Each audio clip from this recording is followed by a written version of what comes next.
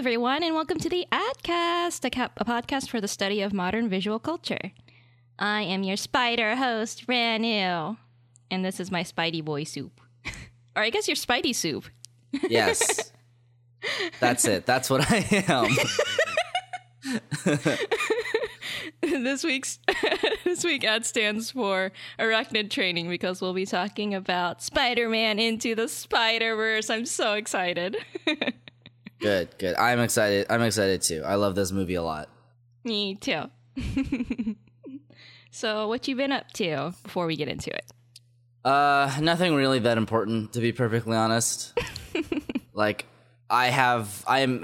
My finals are, 2 of them are on Tuesday, and it's like 2 essays, one which is like short and one which is a little longer.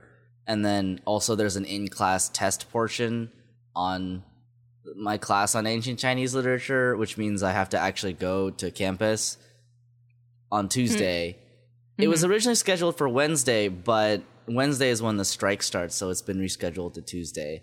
Oh no. So yeah, I mean that's okay. Honestly, I'm not mad about that, because if it turned out to coincide with like a strike, I really might just not have gone, and that would have been disastrous for my grade.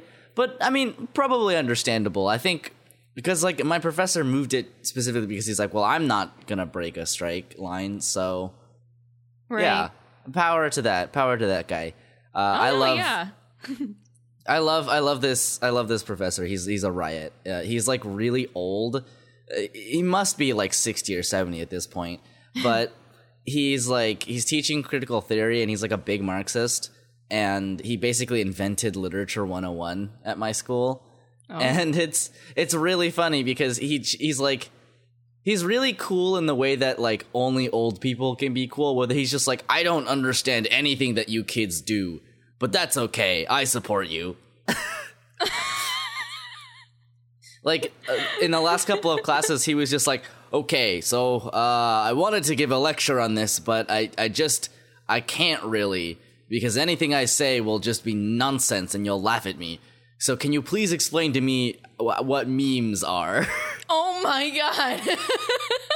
And he has this portion where after the first part of class is over, the part where he lectures, he takes like notes, like you can write things down on note cards and pass them up to the front of the class, and he'll read them out. And I got to hear like a 60-plus-year-old man say the words, "Flaming Elmo best meme." It is the best meme. It's a pretty good one. I think I also heard, and this was something that he said of his own village, and he says, okay, what about Doge? Can you explain that one to me? These classic ones. And it was maybe just like the most surreal experience that I had. But also like, in a way that was like charming. Like it wasn't just like, I'm trying to be cool and hip and young. It's like, I literally don't understand this a little bit. So please, you're going to have to help me out. And I thought that was cool. So no, I think you enlightened him. Yeah. And it was also, and this is actually quite an interesting idea for a future episode now that I think about it. Because this is modern visual culture. But I explained a little bit about the like ideological implications of memeing and of memetics, and that sounds like the most pretentious thing you could say, but it's worth looking at, mind you. My god. Right, but it's like, I mean, you know how brand Twitters these days are all about like crafting a sort of personality and persona and being relatable and hashtag depression, right? Like that's the kind of thing I'm talking about, right? Where corporations are nowadays trying to cash in on what was previously an unmarketable field, that is to say, shit posting and memes. And it's coming off kind of strangely, you know? Like some of them are just like, and this is something that Mark Fisher writes about in his book Capitalist Realism, where the tendency for capitalism to consume and assimilate anti-capitalist tendencies in order to foster a sense of progress where there is none, right? It's like if things make you feel like you're anti-consumerist, then you will feel like you're doing fine, and then just proceed to continue to be a consumer. Yeah. So, yeah, it's very interesting, but obviously today is not the time to talk about that. So, yeah, I got to listen to a 60-plus-year-old man talk about memes, and that was just great. It was great. I love it. So, aside from that, I've been chugging along. We had our last okay. You'll find this a riot. So we had our last tournament games for Overwatch, our Overwatch tournament, and we won both of them by default. What? Both of the teams that we had to play this week disbanded. Yeah, and the funniest part is we knew that one of them was gonna not be a game that we played. We knew that the Saturday game was gonna be disbanded. But we weren't sure if we wanted to do like scrims or something. But then we realized that the Friday game, which so my friend is a player on the team and also our manager, so he's like organizing the whole affair. He's like, so I was like talking to them during the week and making sure that the game was on Friday, and then like the person I was talking to just doesn't exist anymore. I'm like, like they deleted their profile or something and just I guess so. Yeah. Huh. So yeah, we won both of our games. You won both just by existing. Just by, and you know what? I literally had that thought where I was like, we haven't actually ever won a game by playing no, well. You haven't. We've won 4 games by default. I can't believe it. We didn't you guys even get just like stayed friends, and that was the true victory. See, it's like we didn't even actually have to. We didn't get the chance to actually play the games out to see if we would have won. We literally just won by default because everyone else was not able to stay together. And I think that's something admirable in and of itself that we managed to stay together. Friendship won the day. Exactly. Y'all stuck together, and that's what wins. Yeah, I don't think we're going to the finals or anything, but it is quite funny that, we managed to win, like, I think we went 4 for 10. Wow. Yeah, we almost won half our games just purely by default. Through the power of love and friendship, Soup. It's what it is. I suppose so. Yeah, I mean, aside from that, I've really just been playing way too many video games. Like, just I'm so behind on all my reading, and it's really stressing me out. And I just have to. Yeah, I literally, after this is done, I'm just gonna turn off everything and just do work. Yeah, turn off for the next internet. week. For the next week, basically. Yeah. Oh my God. So, that'll be interesting and fun. I'm sure. But aside from that, I don't think really anything else interesting has happened because school is a thing. Yeah, I mean, it's only one more week, right? And then you'll be free for a break. Yeah, it's only this week, and then I have a free week, and then I'm back to it. I'm back to that grind. Except it sounds like it might be a little bit easier next quarter because I'm not taking 3 upper div classes. I am taking my capstone class, which is going to be hard, and another class that is an upper div class, which is gonna be an upper div class. I know what that's like. And then I have just a kind of a bullshit nonsense class that apparently is the easiest class on campus. So I'm not too concerned about it. I'm taking it with, I guess, 2 of my friends, I think. So yeah, that'll be fun. I got up this morning and I went to get breakfast, and then I ate breakfast, and it was so heavy that I came home and fell asleep for 3 hours. I wish I was kidding. No, it was literally like bread, bacon, poached eggs, and cream sauce, and then just like a mountain of potatoes. And oh my God, it was so good.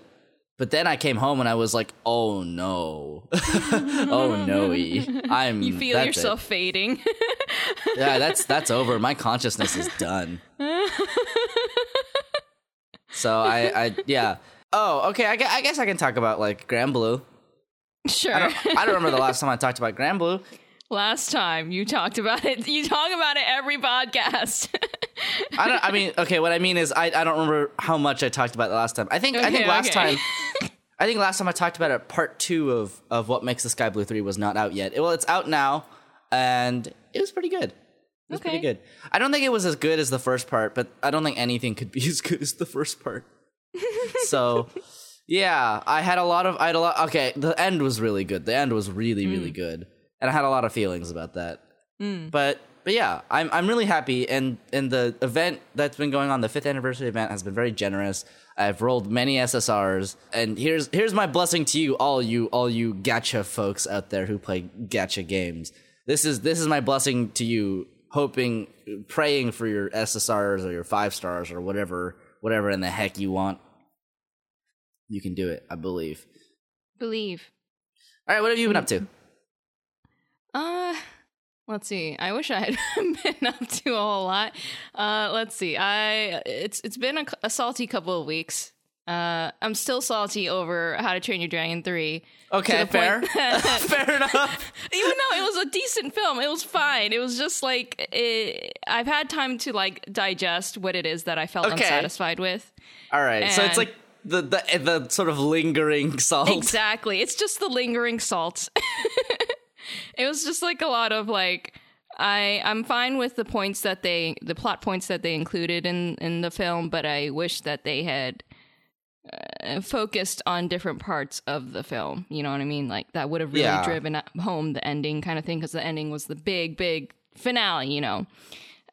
So instead, because I was so salty, I donate to a fan fiction writer that does How to Train Your Dragon, like a whole series of it. And I felt much better. Oh my God. It made me feel so good. That is such a next level. Yeah. I know. I feel great about that. You know, I'm supporting my fellow creators, and no one gives fan fiction writers enough credit, so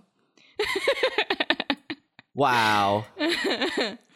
What else? Oh my gosh, so I've been playing through Kingdom Hearts 3, and that was also another salt fest, because for the first time in this game, I stopped having fun.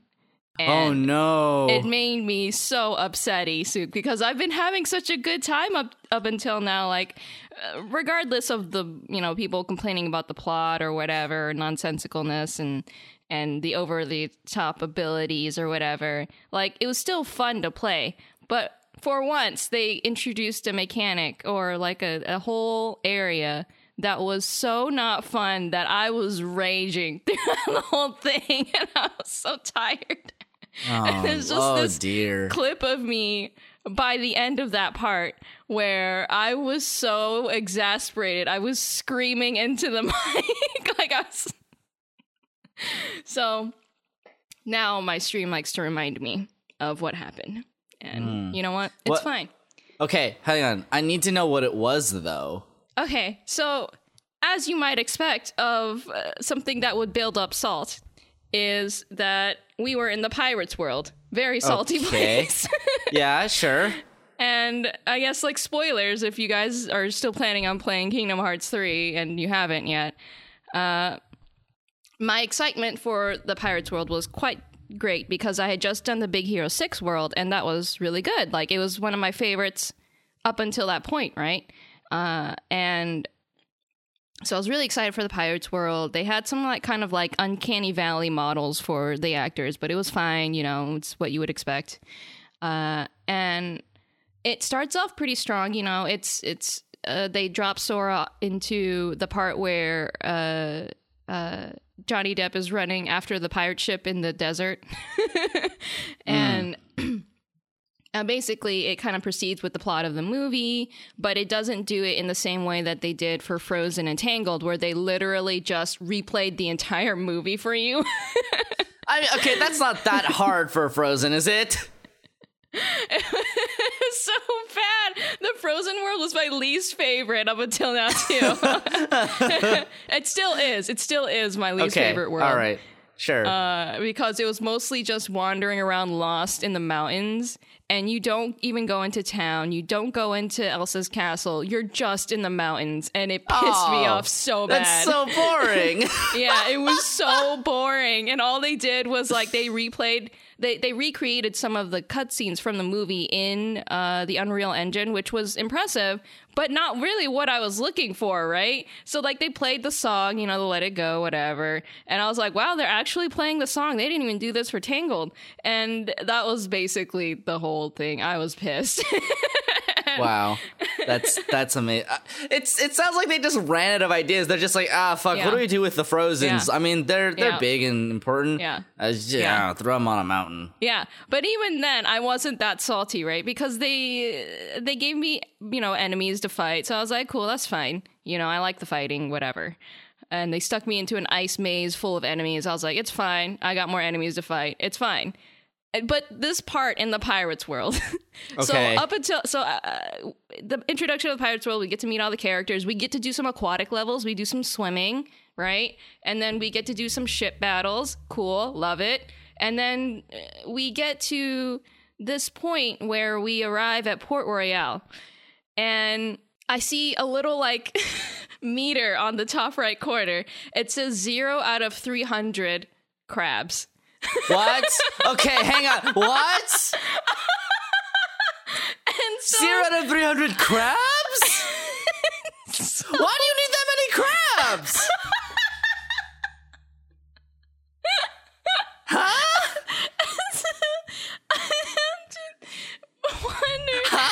The whole area. This area is big, Soup. It is humongous, and it's actually pretty well modeled. It's enormous, and there's like multiple like alleyways that you can ride on Goofy's shield through and everything, and like go from like area to area, go from fort to fort, and it was just for crabs. And you just had to like smash items to see if there were crabs inside. You had to find crabs on the ground. You had to find them in barrels and moving objects. There was one point where people were like, all the NPCs in town are just like talking about the crabs. They're like, I think I saw something moving over there. Were those crabs? Or they're like, oh, I saw a bunch of crabs moving up the path. And then at one point it was these NPCs talking about that chimney is smoking really weirdly. So of course I go check out the chimney, why is the chimney smoking weird? And it's because a bunch of crabs are hanging out on top of it. It's like, what is Wait, what? Why? No, hang on. But why? Wait, they didn't give any justification. They just threw crabs. The justification was that we needed the crabs to upgrade the ship. What? And oh my god, the point at the end that had me screaming and clipping the audio and everything was, by the time that you finish collecting all these crabs, thankfully they give you more than 300 to work with, right? So you don't have to actually scavenge the entire huge area that they built. Yeah. You're talking to Johnny Depp, and I don't even remember what the exact scene was, but by the end of it, it has him collapsing into a pile of crabs. Like his body fades away, and it turns out he was made of crabs, and that this was a fake Johnny Depp, and this was all like a message or something from the spirit or whatever. I was like, he was made of crabs. I was so angry.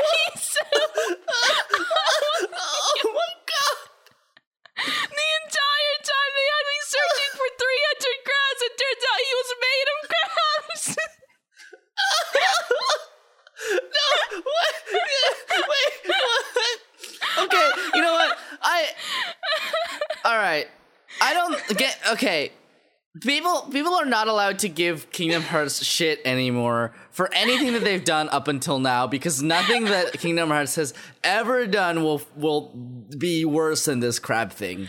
At least from what I'm getting secondhand. It's just like, I don't care about like this weird bullshit about like, getting Norded and shadows and whatever's. Who cares? The crabs? Johnny Depp's little crabs? And it was like, boy, that's wild. The entire area just screamed of, like, they were going to originally do something else, but it for whatever reason didn't pan out, and so they had to fill the area with something, or else, you know, it would go to waste. And so they filled it with crabs. Oh my god. That's amazing. Yeah. So that was my salt fest in the last week or so. Wow, that is unreal. Yeah, it was terrible. Like, it felt like they had wanted to do like a semi-open worldy kind of thing with the world, but they just lacked anything interesting, which is what happens with every freaking open world game that I have come across. Aside from like the really well done's like Breath of the Wild and whatnot, those are like the gold exceptions. Boy, that is incredible. Yeah, that is truly incredible. Wow. Yeah. All right. So you want to talk about spiders now instead of crabs? Yeah, I really do, actually. much more than I want to talk about this weird sort of crab nightmare fuel that you've sort of explained to me. Although it does make me want to eat crab now. Yeah, or, you know, watch the Crab Brave, you know, meme. Oh, yeah, the Crab Brave video. Yeah. That's true. That's true. That's them. That's the crabs.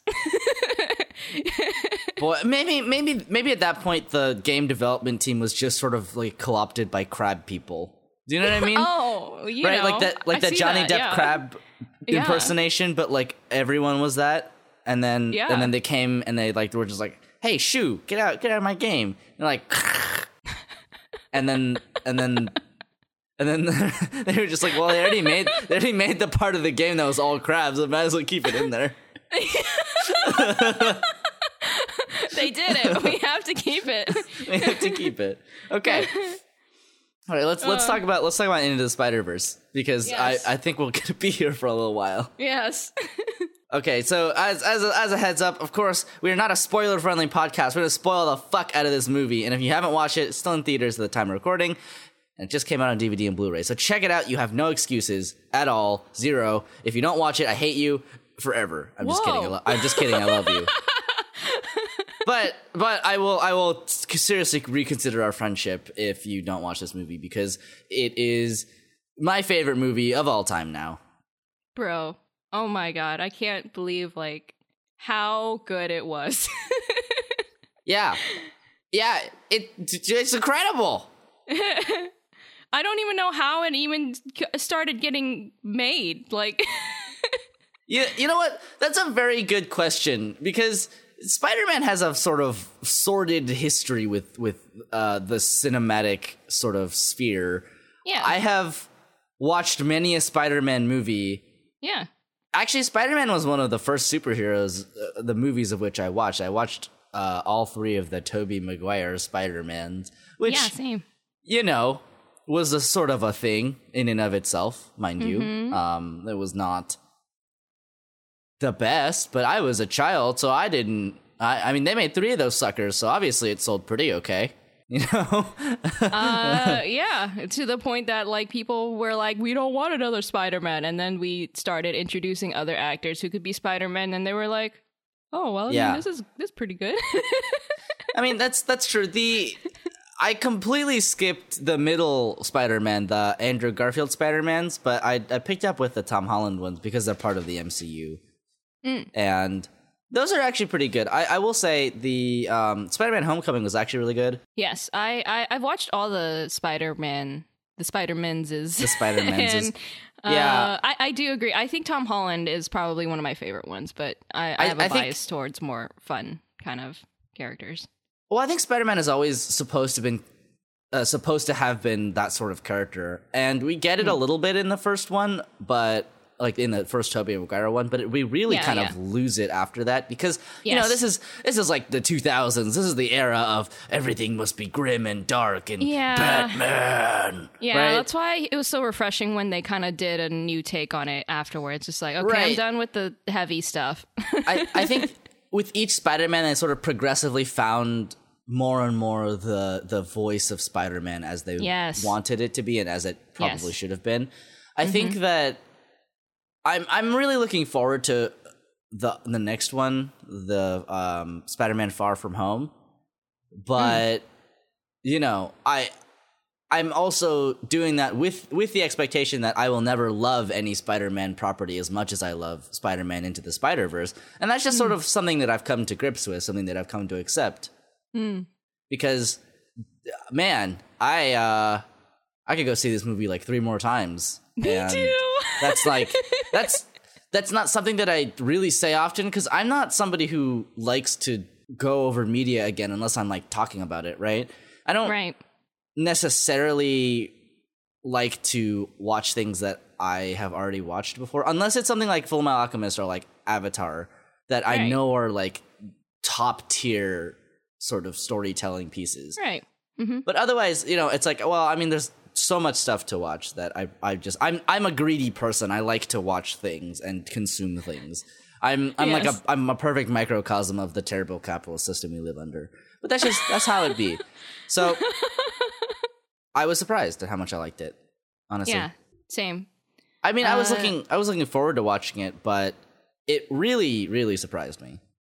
No, yeah, for sure. Like, I hadn't even seen a trailer or anything up until when I, decided to go watch it with, where I got invited to watch it with some friends, and they basically they were like, do we need to know anything about Spider-Man before we watch this? And I was like, I mean, I'm sure that they'll give you like some kind of recap or something to introduce you, and sure enough they did. Which is awesome. And so I was like, you don't really need to know anything, it'll be fine, it's pretty straightforward. yeah But yeah, so the movie was developed by Sony Pictures Animation, which I think we briefly talked about last time that we mentioned Spider-Verse, but they did Hotel Transylvania, Smurfs, Cloudy with a Chance of Meatballs. So this kind of like is another boggling reason, like, where did this come from? Where did this movie come from? I mean, like, let's be fair here. These movies, while sort of flying under people's radars, aren't bad movies, especially for children. No. They're well animated. Yeah. They're clean. They're honestly, like, I think they're pretty charming and funny. But they're really not special, I guess. Exactly. You could say. They're kind of like middle of the road kind of thing. Right. I mean, this is like, I would say just where you would go with like corporate produced sort of churned out movie after movie. Right. That's kind of what it feels like. It kind of feels a little bit like samey, like sort of a nutrient paste made of the nutrient paste of entertainment. Great. Right, it's not like offensive to the sensibilities. In fact, it's probably pretty good if you like don't know what anything else tastes like. Wow. But yeah, I mean, I don't want to be like unfair here. I feel like people like Hotel Transylvania and things like that. So, right, but like. Yeah. Let's be very clear here. There's a very marked difference between those movies and this one. Exactly. It's humongous, the amount of difference. It is actually incredible that these were made by the same studio. It's like exactly. It's like if you were just like okay, imagine if a studio just made a bunch of really sort of middle of the road average things, and then they made one thing that was so good it blew your mind 6 times over, and you'd be like, that doesn't sound possible. Well, it is. And because it happened. They did it. Right now. Yeah, it just happened. I mean, it released in December, but yeah. Yeah, so apparently they started production back in 2014, or at least they were drafting ideas about it. Jesus. And their, I guess, take on it was like they just wanted to rejuvenate the Spider-Man series and in an animated format, because up until that point, Spider-Man was, I guess, like getting kind of stale, and so they wanted to focus on the story of Miles Morales because that hadn't really been told before in the series. And they started with like, I think 4 directors working with one animator to get like a general feel for how they wanted the series and then of course quickly expanded to like 60 animators and then 140 animators, and then by the end they had 177 animators. That's that. Okay, yeah, that is a far cry from one. Yes. I was like, boy, one? that is some really heavy exponential growth right there. Yeah. Yeah, I'm so I really hope that they give like a pretty good in-depth documentary about how it ended up getting made, because I need to know. I need to know. I would be super interested in knowing how this movie came to be. Although I kind of like having this image of in the sort of drafting room of like Spider-Man Homecoming coming out and then just being like, you know, hey, it's us, the Marvel team. We made a Spider-Man movie. It's pretty good, I think. You know, we cast Tom Holland. He's a pretty young guy. He is like 23, 4 or something, but he looks younger than he is, for sure. Yes. Mm-hmm. Like, he looks like a baby. Yes, he has a baby face. But that was somehow more revolutionary than it is supposed to be, because we don't cast children as children ever in movies, because children have to be adults too, I guess. Yeah, I don't know. Anyway, so I had this image of like the Marvel team like coming out with this movie. It's just like, hey, look, we made a cool Spider-Man movie. It's pretty neat, isn't it? You know, Spider-Man's cool again, right? And, you know, the Sony Pictures Animation was just like, you were like little baby, watch this. Oh my god! They're like Gendo posing at the end of the table. Yeah, they're just like, you ain't seen nothing yet. For some reason, that side of the room is dark, except for like people's glasses shining. Yeah. Yeah. So let's get into it. Let's talk about animation, because boy, 177 animators. That sounds about right for what I saw with my eyes. Yes. So can we talk about how, when my friends were talking about this, and I heard a lot of people talking about it, is like when they first saw the trailer, they were actually really put off by the art style and the animation style, which I understand, right? Because like when you first start watching a movie, you're like, oh, okay, well, you know, I'll stick around and see what happens. But my God, does it become just one of the most beautiful things you've ever seen in your life? Yeah, I think, and mine, like I have to be careful here, because I've only seen like 1 or 2 trailers, but I'm pretty sure the trailers really, really underplay how good the animation is. I think so too. Because they don't really show you any of the really great scenes. Yes. And also, I think that the movie is more suited to a larger screen. I think part of the reason it works is because it's a larger screen. Yeah, it kind of like helps immerse you and whatnot, and really get you up in those details that they're showing. Right. It's one of those things where it takes a little bit of adjustment to get into, but once you start getting into it, because they do animate it differently than normal, right? They have basically like what they're doing is they're animating every other frame that you would animate, except. And this is the really like sort of genius thing that they did with this, which is that should look kind of like weird and off-putting, but it actually lets them be more expressive with the way that the animation works, because it means that, and this is something that was specifically talked about with like the scene at the Alchemex sort of building with the bagel, where he like throws the bagel. Yeah. So that scene, the reason it like reads so well to the eyes is because Peter and Miles are animated on different frames. So one is animated on one frame and the other is animated on the other frame. And so they have distinctive movement styles in the same shot because of the way that they animated the whole movie, right? So interesting. It stands as this framework from which you can move into doing more interesting things. And it really is like this great example of like sometimes a limitation can set you free. Yeah, I mean, not only do they save a lot of time and money by doing so, but also by being creative with it, you make something entirely unique. Oh my God. This might be one of the most like unique animated movies that I've like ever actually seen. It is. Yes. it is wild how good this movie is at mixing styles and how good it is at seamlessly integrating them into the same space and making it feel like it works. It reminds me a lot of the sort of string of live action animated movies that we got in like the 90s and 2000s, like Who Framed Roger Rabbit, Space Jam, Mm-hmm. the Looney Tunes movies starring Brendan Fraser. Yeah. Or Space Jam. Or Space Jam again. It's actually kind of surprising to me because like you get used to it pretty quickly, and it reads really well, and it doesn't seem out of place ever. And like a lot of the scenes too have different kinds of animation even within them. Like there's a lot of these like kind of stop like. And I love these shots. The shots where they are moving from animation and then they give you like a still frame of like a 2D shot of like lights and silhouettes, right? And then they go back to the animation, and it really gives you that comic book impact feel.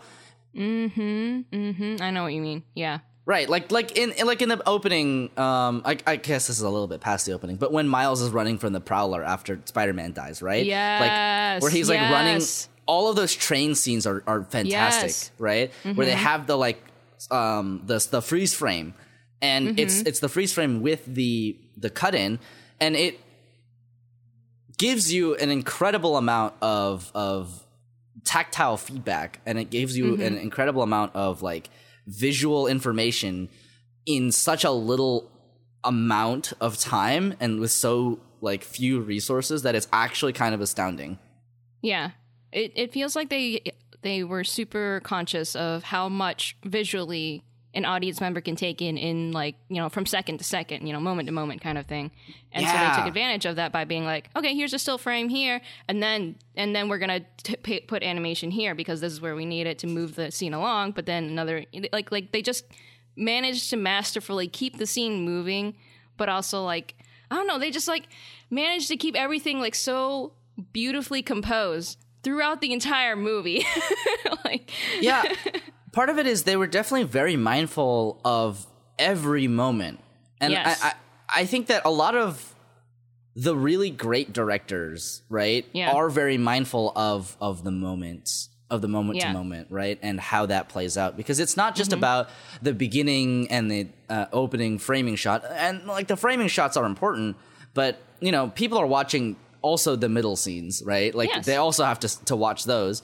So you really, really want those to read well as well. And the fact that even the action scenes are rendered in a way where they're just on the edge of like being unreadable, but like just there, right? You can always tell what's happening even when there's a lot happening on the screen. Yes. And part of it is because of those freeze frames. Part of it is because they animate in a way where your attention is only ever on like a couple of things. So it's not like it's always framing something, right? Yes. And that's really important and really hard to do in animation because you have to create everything from scratch. Yeah. So I think they also they were able to, just by virtue of their character designs, able to direct it too, because you're able to focus on Miles because, you know, it has that trademark red, blue, you know, kind of Spider-Man-y kind of colors. Right. In his normal outfit, right? But then when you're interacting with scenes like the Prowler, for example, he has those really bright purples just silhouetted by black. And so but just by virtue of the colors, you can frame every scene that they're interacting together. And it's just so good. I mean, like, I'm thinking about the scene, the first scene where Spider-Man is fighting the Green Goblin, right? Where that's an incredible scene too, I would say. It's almost understated how good it is, but it feels actually at that moment you're watching a stop motion animation. Like that's kind of how that scene reads to me. And and then later some of the fight scenes are much more like anime. Right? Like the scene in Aunt May's living room is great. Oh my god, yes, everyone's fighting each other. Oh. Yeah. But, you know, and then especially the last sequence is just fantastic. Oh So my god. Like, you I would think that last sequence would be so hard to keep up with because there's just like colors splashing, things Oh moving my all God, over yeah. the place. But like the fact that they were able to the fact that they made, first of all, the entire area a different style, right? It's a very graphic designy, poppy kind of style to show like, oh my God, we're inside the collider. There's a very different reality. But also it helps to differentiate between Miles and Kingpin versus the environment. So the environment's still being crazy like it's supposed to be, but you can still focus on the key players. And I Right. just love it so much. they do a really great job of framing the characters against Yeah. colors that suit them, right? Yeah. Like, or colors that contrast them. Like the scene with Yeah. Miles and Kingpin, right? It's like Yep. a lot of the background in the initial sort of scene is like this bubbly black, and then there's some color, and then Kingpin and Miles are there, right? And they're also like mostly coated black, right? Yes. So as a result, your eyes kind of instantly snap to the center, and you Yes. you see the motion, and it's so good at directing your eyes. Apparently the animation team, of course, would focus on the feeling of being in a comic book, right? Like walking the audience through a comic. And that's why when they were producing the film, they decided that they were going to have 2D artists who could basically work like comic book artists and composite on top of whatever the 3D artists rendered. So each frame, each scene has hand-drawn, like, composited elements that would basically read as like a graphic kind of comic style, which is so good. So you Yeah. have like really unique moments, like when Miles first gets bitten and he has his spidey senses like going crazy, right? And then they have like the really quiet moment before it says "look out," and then you see it on the screen. Oh my God, I loved it. I was just like, I'm in. Yeah, it's pretty excellent. Yeah. I feel like this is the only movie that has ever really effectively adapted a comic book into the format of a movie, and I think part of that is Exactly. because it's a concerted effort to, but part of it is because it understands what makes comic books really great, and it Yes. also understands that it can't replicate one for one, so it has to do Yeah. some things that are unique to animation and unique to film. And Right. even more than being just like a really great comic book movie, it's a really great animated movie, and like probably one of the best animated movies, I'm gonna say ever, just based purely on what it manages to do successfully, right? Yeah. I think that it's one of the most unique pieces that has really come out of Western animation. And I'm gonna go ahead and say probably ever. Actually, you know what? I don't.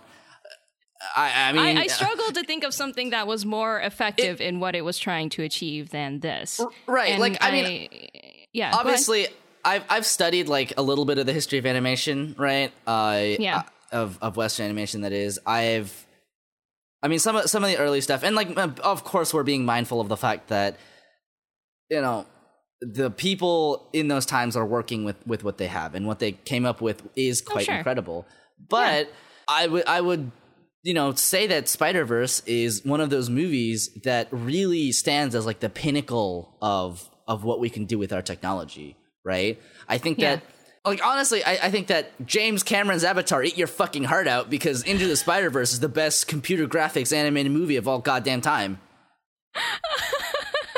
They're making sequels to that movie? Like two of them?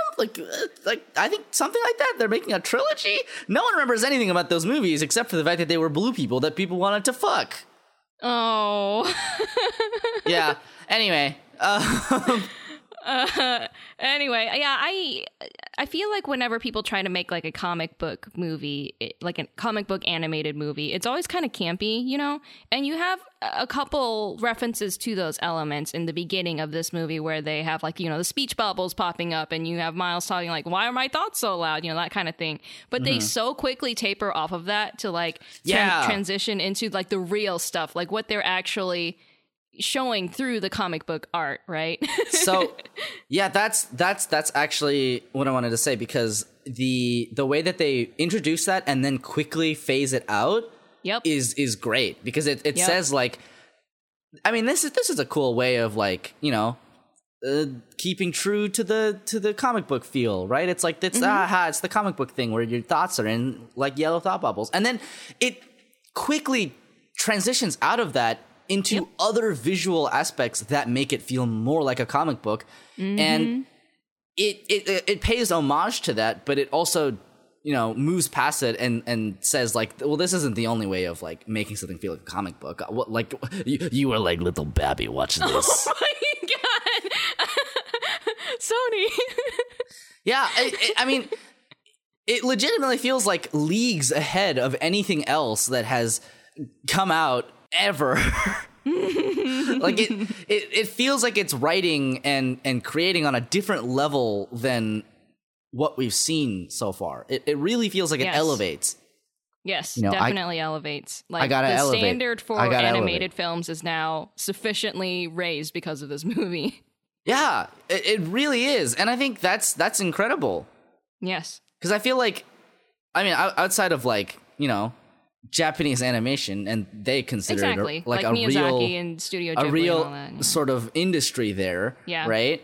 This is kind of the first example in a post-Disney world of just like a really incredible, and of course, like, you know, capitalism, but like what we cannot forget is that within capitalism are people who are legitimately working off of their passions and do their best work in the framework that we exist in, right? And this is one of those things, right? It's obviously like a market product. It's an entertainment product. It's meant to be consumed and meant to drive sales, and you know, you're meant to want to watch it. But on the other hand, it is a large risk to run something like this. It is like, God knows this movie probably took just so much money to make.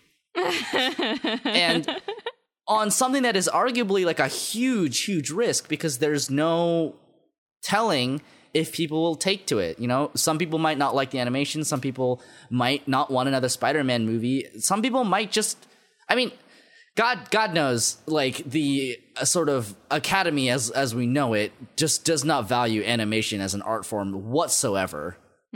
Like, it's such a throwaway category of nothing, where people are It is. like, It's just like, it's Frozen. you know, Disney. Oh well, here you go, Disney. We didn't even watch the other ones, and we barely Exactly. watched It's yours. like I only watched the Disney one because my kids like watching Disney. Yeah, So I exactly. guess that's the one I'll pick, right? It's just Yep. like, well, okay, all right, you're sure, whatever you say. Right. But even the Academy can recognize this because it was apparently the first non-Disney, non-Pixar movie to get, you know, an Oscar or whatever. And I was just like, well, first of all, that doesn't say anything about the standards of the Oscars. No, it really doesn't. I mean, everybody knows everything about the Oscars at this point, and it's just a big sham for rich people to pay for movie reviews. Yeah. Anyway, so yeah, it's. I mean, it legitimately feels like this is it, right? Like this is where we have to go from now. This is what we have to strive towards. Yep. At least as a sort of base framework for what is considered good, especially in animation, because it's one of the most unique things to come out of Western animation too, which is like Western animation has produced a lot of really great CG movies, mostly because they've done it at the expense of 2D animated movies forever. But you know, this movie recognizes that 2D animation still has a place, and it can still tell things that CG animation can't, which is why they integrate it into the movie. And it feels like this is the first time that we've really gotten to see what people can do with this technology, aside from just kind of render things as one sort of homogenous mass of entertainment, right? At least in terms of like Western animation, like the thought of integrating 2D after having rendered it out in 3D isn't new, and it's certainly not revolutionary like people are saying. No, in this is this movie, but it's one of like the best executions of it as far as like in Western productions, right? Because they've been doing this and like freaking Studio Trigger's mastered it, right? And so, like, the fact that it is being executed so, like, eye-strikingly well in a Western format is mind-blowing, right? Right, like, yeah. They're making a landmark here. I mean, what it actually reminds me of, it reminds me a lot of Guilty Gear Xrd. Because that's a fighting game by, I think it's by ArcSys. It must be. That's Guilty Gear, right? And I think so. What they did was they rendered the 3D models to look like 2D. And it looks amazing. Like it legitimately looks incredible. And that's like the kind of thing it reminds me of, where, you know, what you have to remember is that, like, you know, there's a reason that 2D animation is still a viable thing in other places in the world, like Japan, right? Yeah. Where people are still telling stories in this medium, and it's not just because, you know, it's a backwards place for backwards people. Yeah, there's also like a certain like you'll hear artists sometimes talk about like the perfection of digital art versus traditional art, right? Where there's a lot of personality and character in drawing something by hand versus having a computer calculate it for you, right? Like a curve, for example, drawn by hand versus a curve that's calculated by an algorithm. And I feel like that's the same. A parallel could be drawn between 3D animation and 2D animation, where something that's 3D and modeled in 3D feels so ridiculously perfect, right? Even if it has like, you know, the human touch, it feels very perfect. And so by incorporating more 2D elements on top of that, it feels more natural, you know, it feels more organic. Yeah, I would definitely tend to agree, because I think that there are a lot of techniques that go into, you know, 3D CG animation that are kind of overlooked. Like, people don't really realize how much like smearing and you know, sort of aspects of 2D animation influence 3D animation, right? Like, you know, things like you know, Looney Tunes and Tex Avery, right?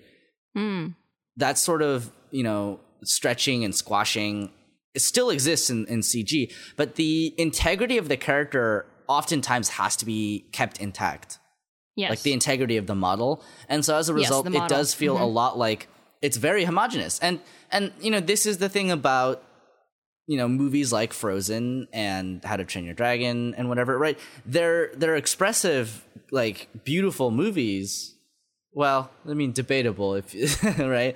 I'll say, like, you know, they are quite expressive, and we've come a long way since like Toy Story 1, which was already sort of an improvement on CG. Yeah. Or rather, it was like the first big computer graphics animated movie that actually demonstrated you could make movies like this. And then from then on, we just kind of stopped making 2D movies, right? But you know, it shows like we can go farther. Yeah. Absolutely. Like, there's no reason to stop. And we can continue to develop this so that it will look better and be more expressive. I think that the integration of more 2D elements is vital in that, because, you know, it feels like a lot of the things that we've lost in this transition are things like expression and exaggeration, and we don't get that as much. And I love watching animated Spider-Man movie, because I think that the animated Spider-Man is like the weird things they can do with his like weird eye mask is great. And it's like it's a lot harder to do in live action. And they've done some of it in some of the more recent ones, but like, you know, it's just better in like, you know, a visually constructed medium like there's animation. just so much more you can tell just from like watching his eyes. Right. And there's a lot more you can tell with every aspect of it, and every aspect of it is so well thought out. Yeah.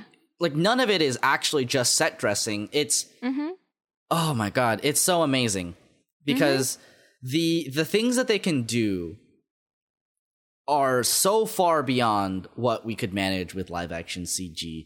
And that's not to say that live action CG hasn't come a really long way. Like, God knows, like, you know, Inception is known for a lot of these like weird city bending landscape and like mind bending shots or whatever, right? But I mean, you know, the things that Spider-Verse does with its, you know, visual storytelling, with what it is conveying to you about how weird things are getting, you know, that's basically impossible. Like, you're not ever gonna get that level. Like, by using a layer of abstraction, we are able to convey more information. Yep. And more meaning. And it's honestly kind of incredible how we just don't realize that because, you know, Japan has been doing it forever.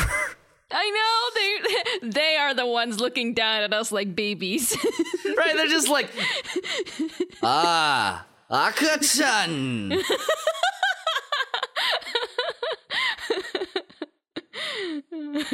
Yeah, it's honestly, I really loved the multiverse effect that they did, where they have like buildings coming out of other buildings, which isn't like, it's not impossible to do with sort of live action CG, but it's a lot easier to convey expressively in, you know, in an animated movie. It's a lot easier to play with these really, really bold styles and uses of wild color. And I feel like people have this kind of misinformed idea that the point of a movie is to render something as realistically as possible. Well, which is like not true, right? The point of a movie is to express something. Right, it's to connect with your audience in some way, or whatever message you're trying to tell. And I feel like the entire pursuit in 3D animation, at least recently, has been this point of like, the more perfect we make it look, the more perfect it will be. But then you lose so much. You lose that connection with the audience because they look at it and they're like, well, this looks too clean. This looks too, you know, you lose that expression, like you said, with the squashing and the stretching and all these things that are you're more capable of doing in 2D animation. And you need some of those like quote unquote imperfections in order to accurately convey some like emotional beats, you know, like really actually impacting your audience because they see something and they're like, this feels more like home as opposed to this very perfect thing. Yeah, I mean, I love just how expressive the movie was. It cannot be understated just how good this movie is at making you feel things. Just through its visuals, you know, it's honestly, and like, the sort of leap of faith scene with Miles is I think one of the most well-directed shots in modern cinema. Like, that shot is honestly legitimately incredible. The sort of like slow down as he's like diving is like, you're awesome. holding your breath and you're like leaning forward in your chair like yeah, it's legitimately breathtaking, and it makes you feel everything that they want you to feel without saying anything. Yep. It is just a moment of like pure visual transmission, and that's incredible that we get that. And I think what like in addition to the visuals, we'll talk about the music, but the musical cues during that moment are so impactful too. Oh, and it's yeah. just like, yeah. Anyway. You wrote this down too, but I really, really enjoyed the way that it doesn't, like, okay, so this is a superhero movie, and naturally children are going to want to see it. Yes. And the way that this movie treats like death, and death is a thing that happens, right? And violence, it feels very superhero, it feels very comic book, but it also has that comic book element of like, well, sometimes, you know, it's not just like all fun and games and silliness, you know, sometimes people do die. Yeah. And it shows them in a way that is like not glorifying violence, I would say. You know, it's not like overly graphic or torture porn or anything. It's like, because it's an animation, we can get the shot of like bang of a gun, right? And that's all we need to see. Yes. Right? And the fact that we can abstract it like that and then also have the consequences, it's like, I feel like this shot, and I think you know what shot I'm talking about when I'm going to talk about it in 2 seconds, but the shot of like, you hear the bang of a gun and then you see like, in a live action movie, mind you, and you see like the character just like look down into his hand and it's covered in blood, right? It's such a cliche shot, right? Yeah. But the reason it's cliche is because it has the same, amount of weight to it without having to like just depict someone getting shot in a comical manner. It's one of the Right. I would say it's like just one of the most textbook ways that you can show how a scene plays, like of someone getting shot. But the fact that it's kind of like that, but way more impactful because of that comic book feel. Like I said, that layer of abstraction, like in that freeze frame, we don't even see the models. We just get the silhouette. And that's like, we feel that. Exactly. All you need was a color change. And that was it. like right. they chose to put in silhouette, change the colors, and that strikes home so hard for you. Yeah, I mean, it's the use of silhouettes is like, I mean, it's a very, I'm gonna say that's a very Japanese thing to do as well. It's like that sort of like samurai showdown effect where like it's like their silhouettes and then one of them like gushes blood and then falls over, right? It's like, it's that thing, Yeah. And like, obviously this has also been aped by Western creators, like, I'm gonna say Quentin Tarantino did this a lot, right? But it's just that kind of thing where you don't need to show something for someone to feel the effects of it. And the fact that they showed it like that was the best way that they could do it. And and also in the beginning of the movie when Kingpin kills Spider-Man, right? We don't see that necessarily like head on. Nope. But we see enough of it and we feel the impact of it. And it's not gory. It's not, horrifying. Well, it is horrifying, but like not in a visual way. It's like horrifying on a level that we understand sort of as people. No, yeah, because the way that they framed that shot, like when he strikes his fist down, you are right up against his fist. Like your positioning as the viewer is looking up at him. And so when he brings his fist down and then the scene actually shakes and then you have the sound that accompanies it. And then they cut away to like the behind scene where he's looking down on Spider-Man's body, right?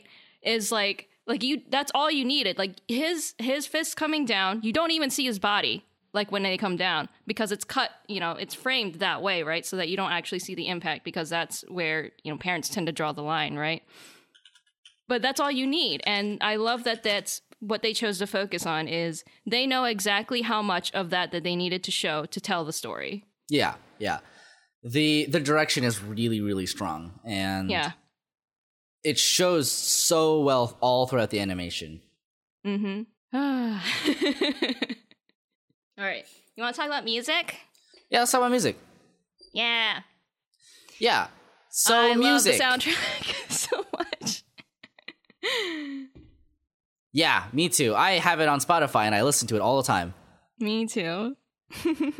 The music actually is like really incredible because it builds and this is a very interesting thing, which is it builds the tension of the movie and the emotions and it drives the emotions. And like I feel like a lot of times people don't necessarily notice music in a movie because it's meant to be as like sort of non-offensive as possible. It's not supposed to be there necessarily. It's just supposed to accentuate the mood. And I think Spider-Verse has a lot of music that is like that, but also it has a lot of music that isn't like that.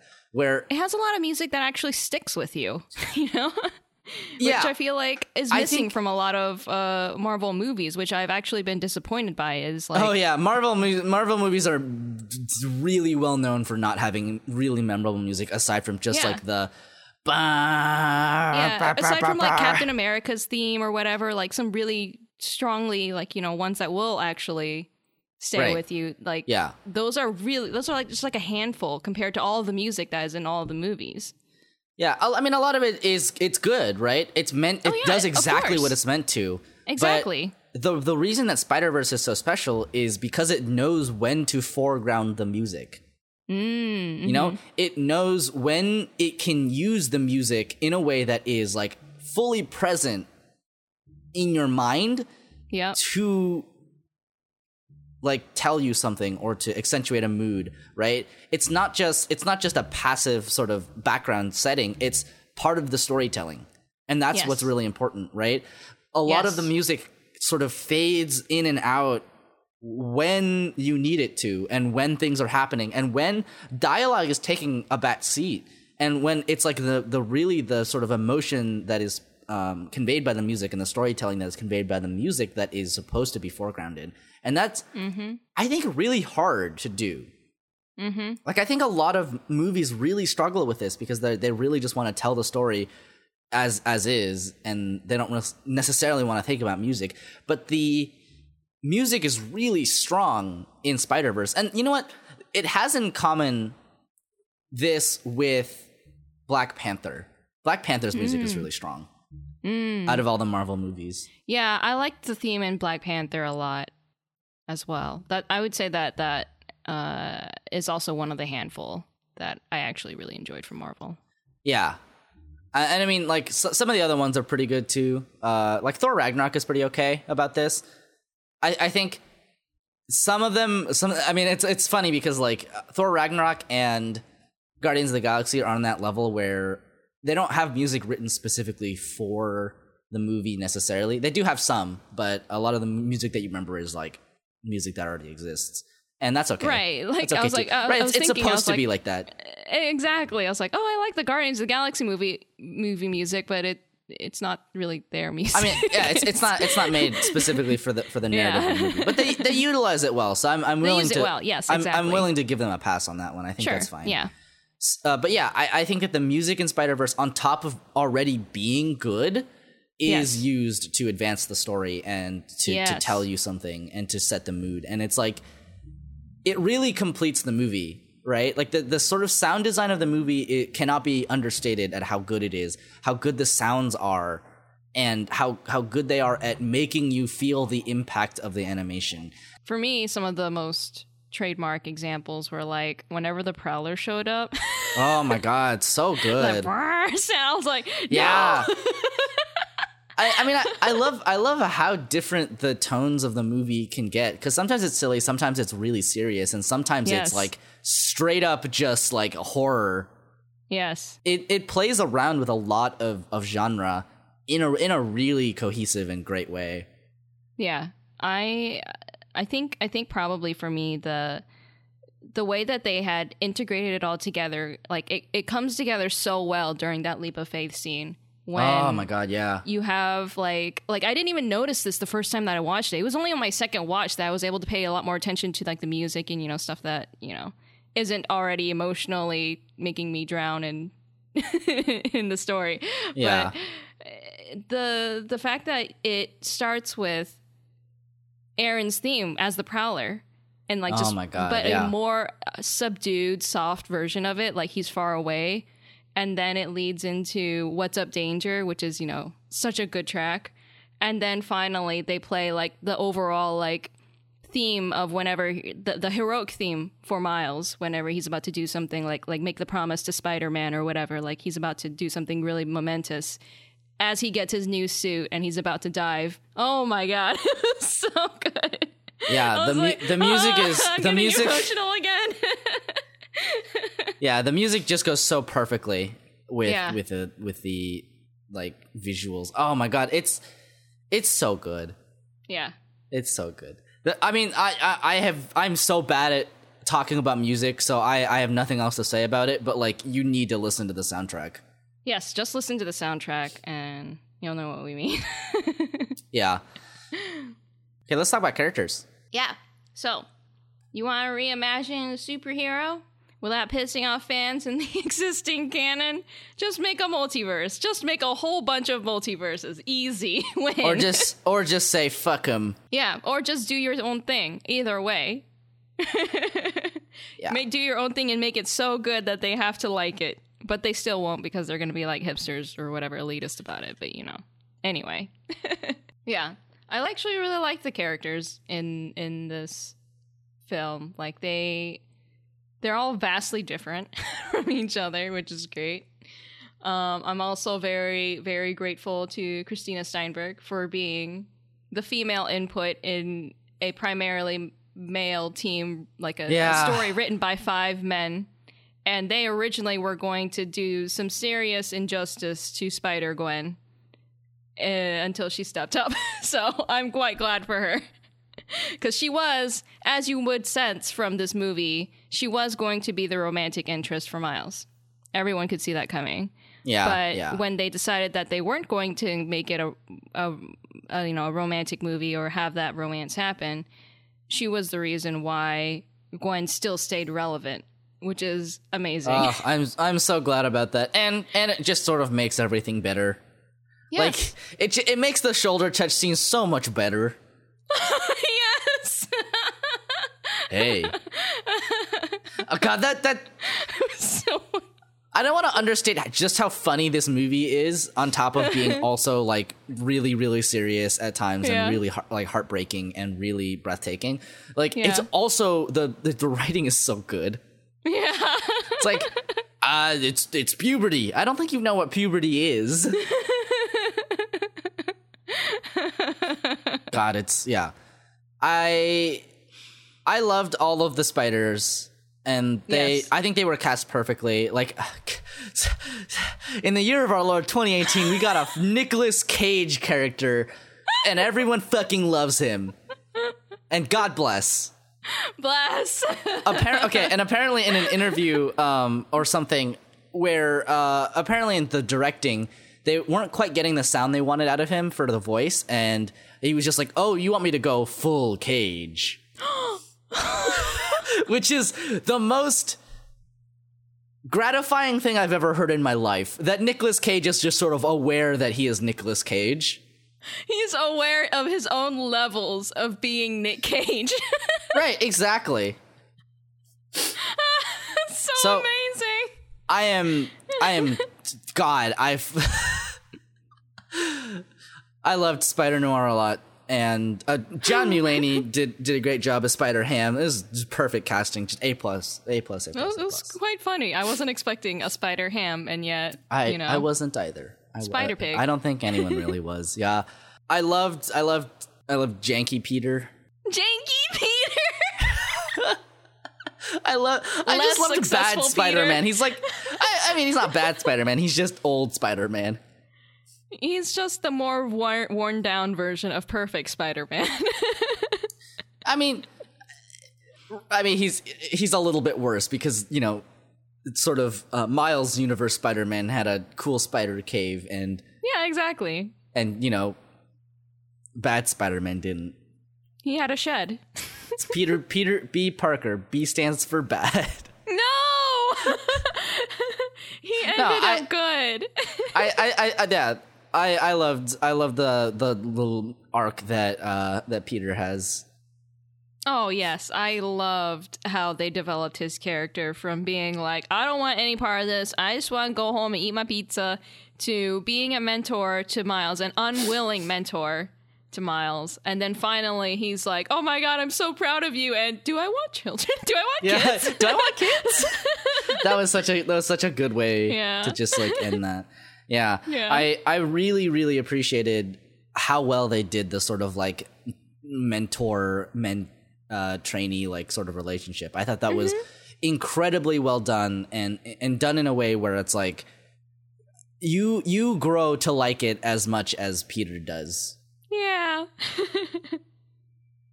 Yeah, I think it's like the sort of emotional core of the two Spider-Mans and Gwen is really good, because I think that the central relationship in this movie is between Miles and Peter, and between Miles and sort of his family, and I'll go into the latter later, but it's really important, I think, that the sort of central conceit of the movie is that there's multiple Spider-Man, and I thought that was interesting, but it really won me over when, they kind of recognize each other, right? And when they kind of like get to know each other, when they say like, when they meet each other, they're just like, you're like me, right? That sort of, that line, it becomes kind of the thread that ties them all together. There we go.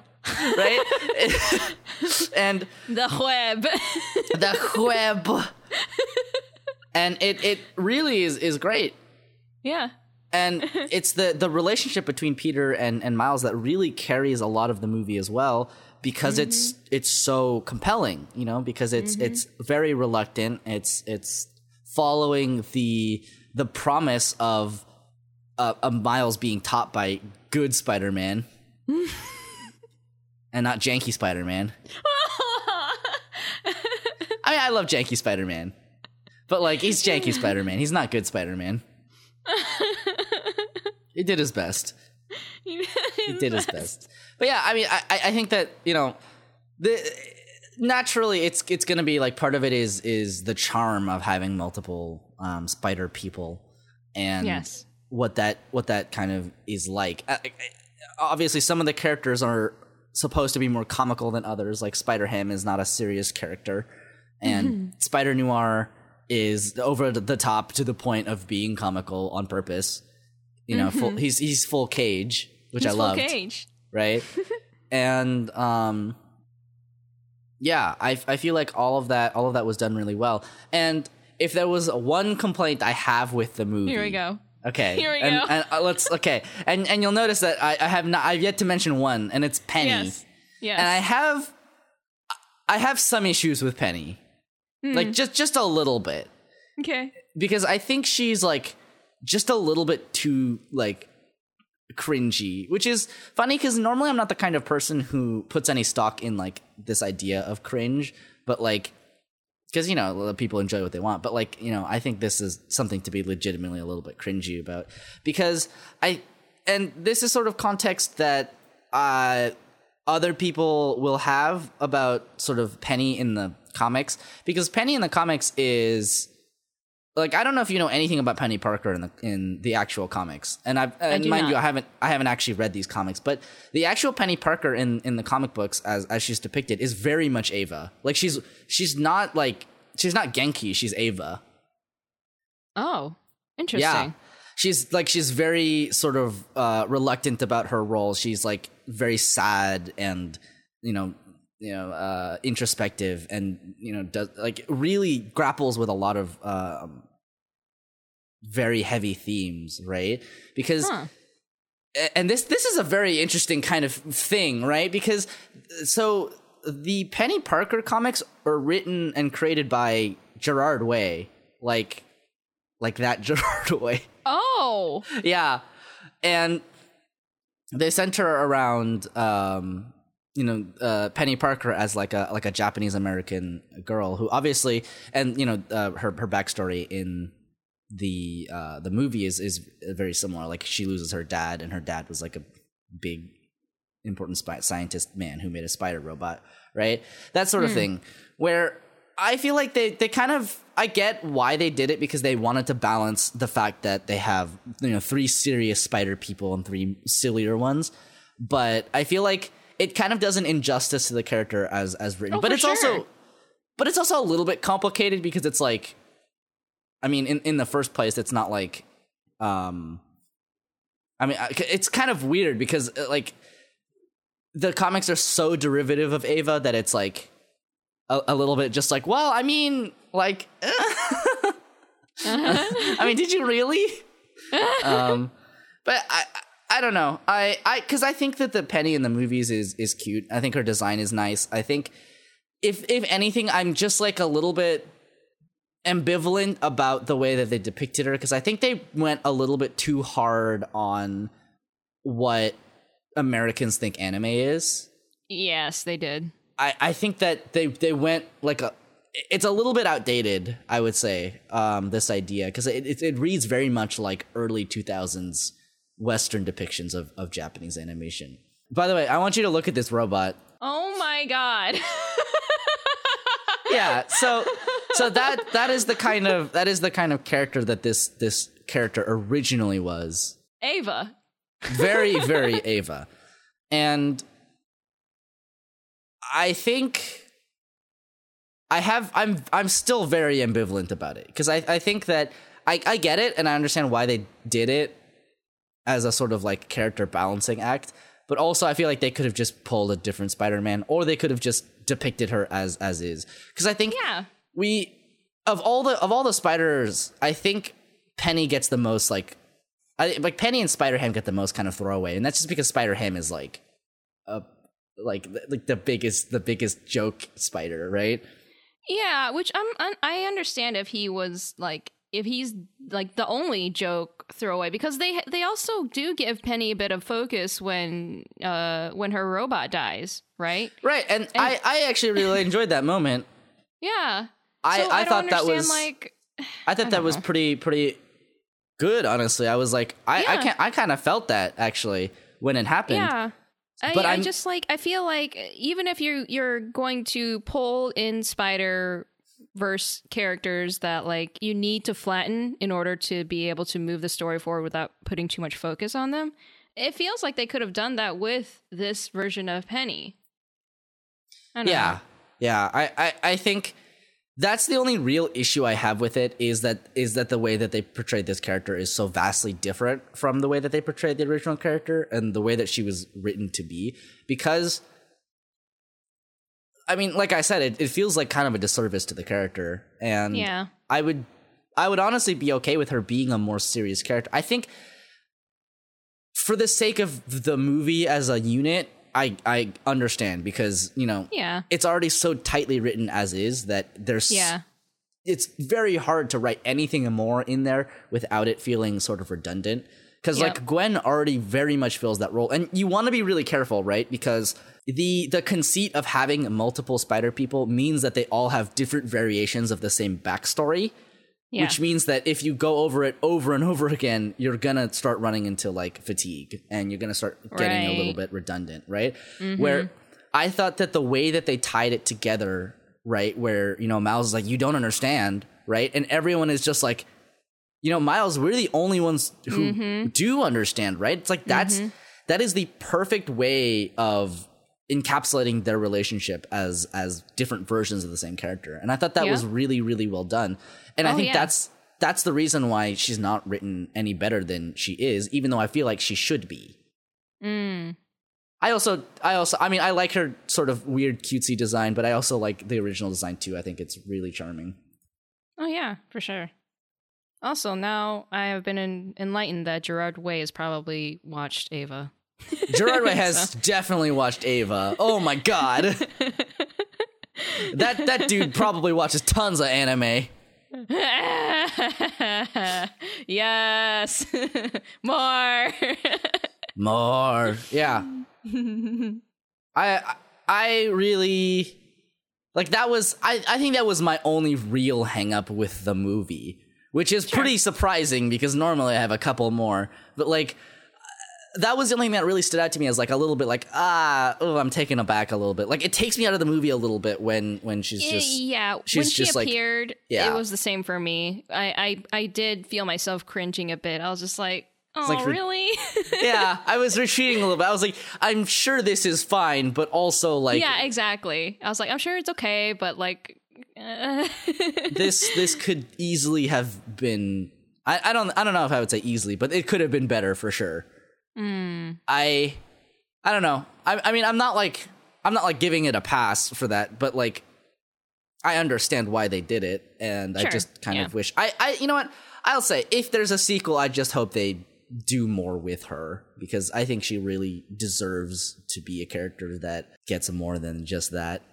I mean, honestly, even if she was just a little bit less like a caricature of what American people think anime is like, that would have been, I think, just fine by me. It like goes a little bit too far into like, well, she's a child genius and she eats a lot of candy and she's super ganky and she's got a robot friend, right? Yeah. Because I think the moment when her robot dies is a legitimately emotionally impactful moment. It's framed as such. The lighting is such, and like it is like the one moment of real sort of character that we get for a character that is otherwise mostly just like an archetype. Exactly. So, yeah. But hey, I mean, 1 out of like a billion is pretty good. Yeah, I'd say so. Yeah, I thought the character designing in this movie was really, really good. Oh, for sure. Oh my god, I love the design, especially for Gwen. Gwen's design was excellent. When she first shows up, I was like, what is this? Looks so cool. Yeah. I appreciate that they really have a lot of, like, they really understand what they're doing with the characters and how they animate them. Like, and this is obviously the complaint I had about RWBY, right? Where it's like when they're fighting, it doesn't feel like they're the characters that they are. It just kind of feels like they're all one character. This movie is the exact opposite, right? Yeah. Where it feels a lot like every character has a unique motion to them. And because they do. Because they're all animated differently. Because, you know, Penny Parker is literally rendered in 2 dimensions. Yeah. You know, Spider-Noir is black and white, and he moves with these swooshing motions. Whoa. Swoosh. That Nick Cage swoosh. Right? And, like, you know, you have Miles and, you know, Janky Peter, who are like the sort of baseline Spider-Man. And then, you know, you have Gwen, who is a much more sort of agile Spider-Man. And God, it's so good. Like, when the moment when they all swing off and they leave Miles in his room is just like, it shows you everything you need to know about those characters. A+. Yeah. I really like the way that a lot of the plot of the movie is very foreshadowed, but in a way that isn't immediately obvious. Yes, I love that. I love the subtle like nods to things that are going to happen later, especially with their powers, right? Oh, yeah. Yeah, like when like when Peter surprises Miles in the cemetery, and then Miles actually gives him an electric shock. Like, for some reason, that didn't register with me the first time that I watched it. I was like, oh, maybe it's just like some weird haywiring of his powers.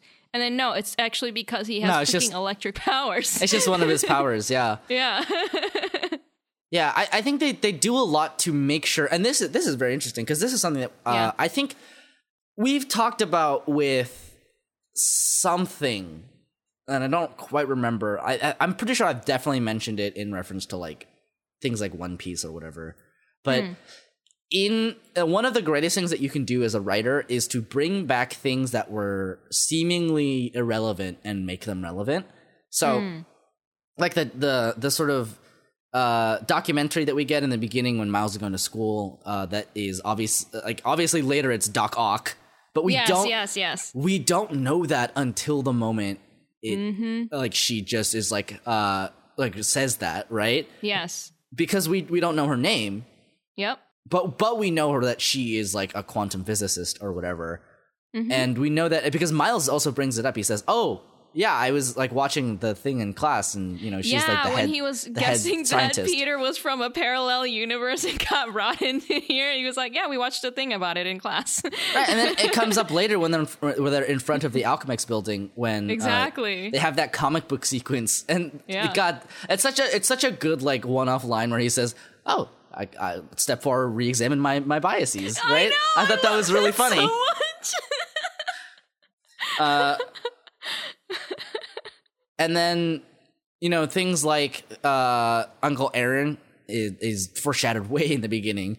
You know, he's like, I did an engineering job here. He jumps over that fence with incredible agility. And you think, because here's the thing, is you think of that as just being, well, he's just like the cool uncle because it's like an animated movie, right? Exactly. But no, it's because he's literally the bad guy. Yeah, and he knows about this job because his job was working with GigFed. Right, and it works so well because he's the reason why Miles knows about that place to begin with. The reason he goes back. Exactly. And he's the reason that, you know, Miles encounters Spider-Man. Yep. In the lab. And it's like the reason he gets bit and everything, just all of it. So the way that the narrative is written is really, really tight, and nothing is really wasted. Like even the kind of like joking things that happen in the beginning montage where he's just like, I made a Christmas Carol or whatever, right? That comes back later too. Yes, I love the Spidey bells. Yeah, the Spidey bells. I love it coming back in the credits too. Where he's just like, oh my god, I busted out laughing when I started I have a degree hearing in it. engineering. Yeah, I loved that. I also love that my boy, he uses QQ soup. Yeah. Miles uses QQ, which is a Chinese messaging app. I can't believe. It was so fun. I was like, I know that penguin. Oh my when god. he showed him on his smartphone, I was like, why though? That's not an American thing. I don't know, but apparently it's part of a promotional thing, you know, whatever. But like, Interesting. I thought it was funny. That is quite funny. Yeah. And like this isn't just like a couple of things, right? This is like everything in the movie is like this because, and this is something that I want to get into, which is that Miles is a character that is really, really connected to the people around him, and it really foregrounds this idea of your friendly neighborhood Spider-Man.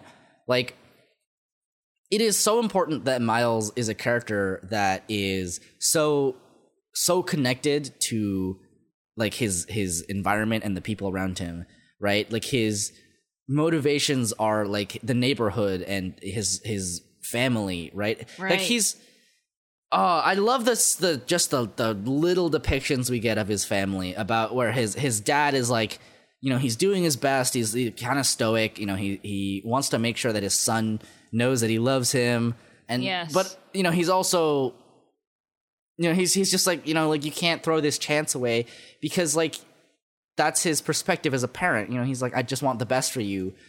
And, you know, Miles just wants to be where he feels like he belongs. And I love that tension is something that exists. And I love that like Miles is just like casually speaks Spanish to his mom. And it's just like, everything about this, it's so good. Like his family feels like such a family. Yes.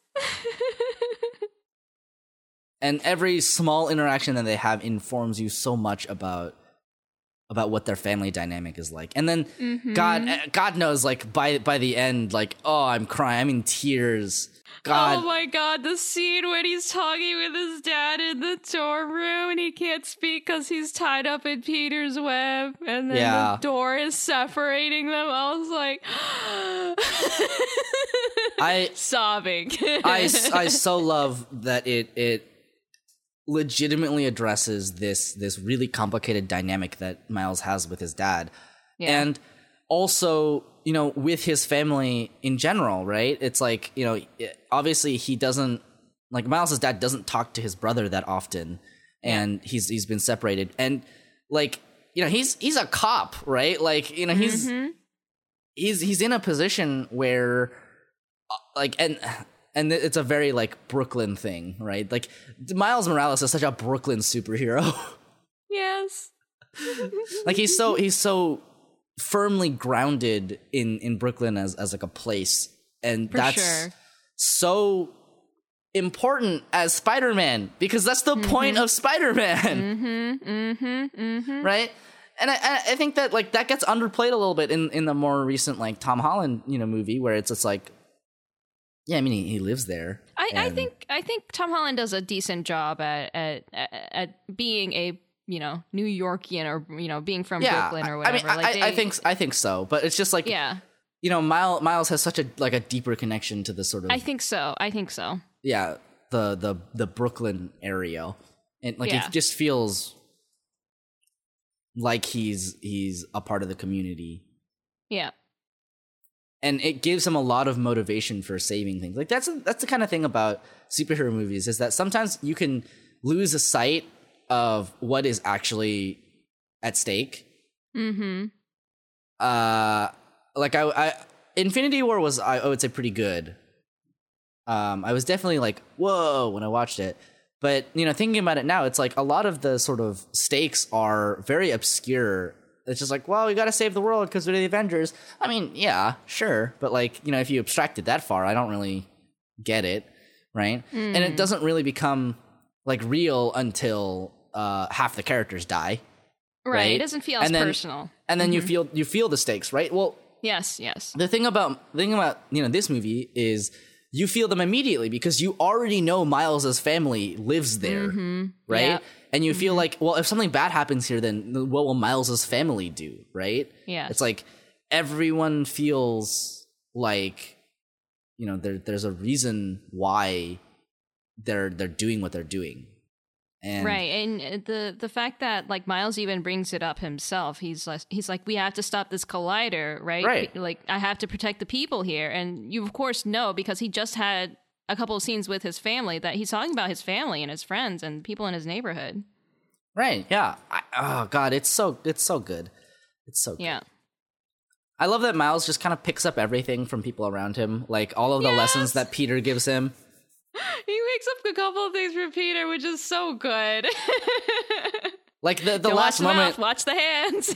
Right, the last moment when and he's just like, you know, how will I know that I won't mess it up again? And he's like, well, I mean, you won't.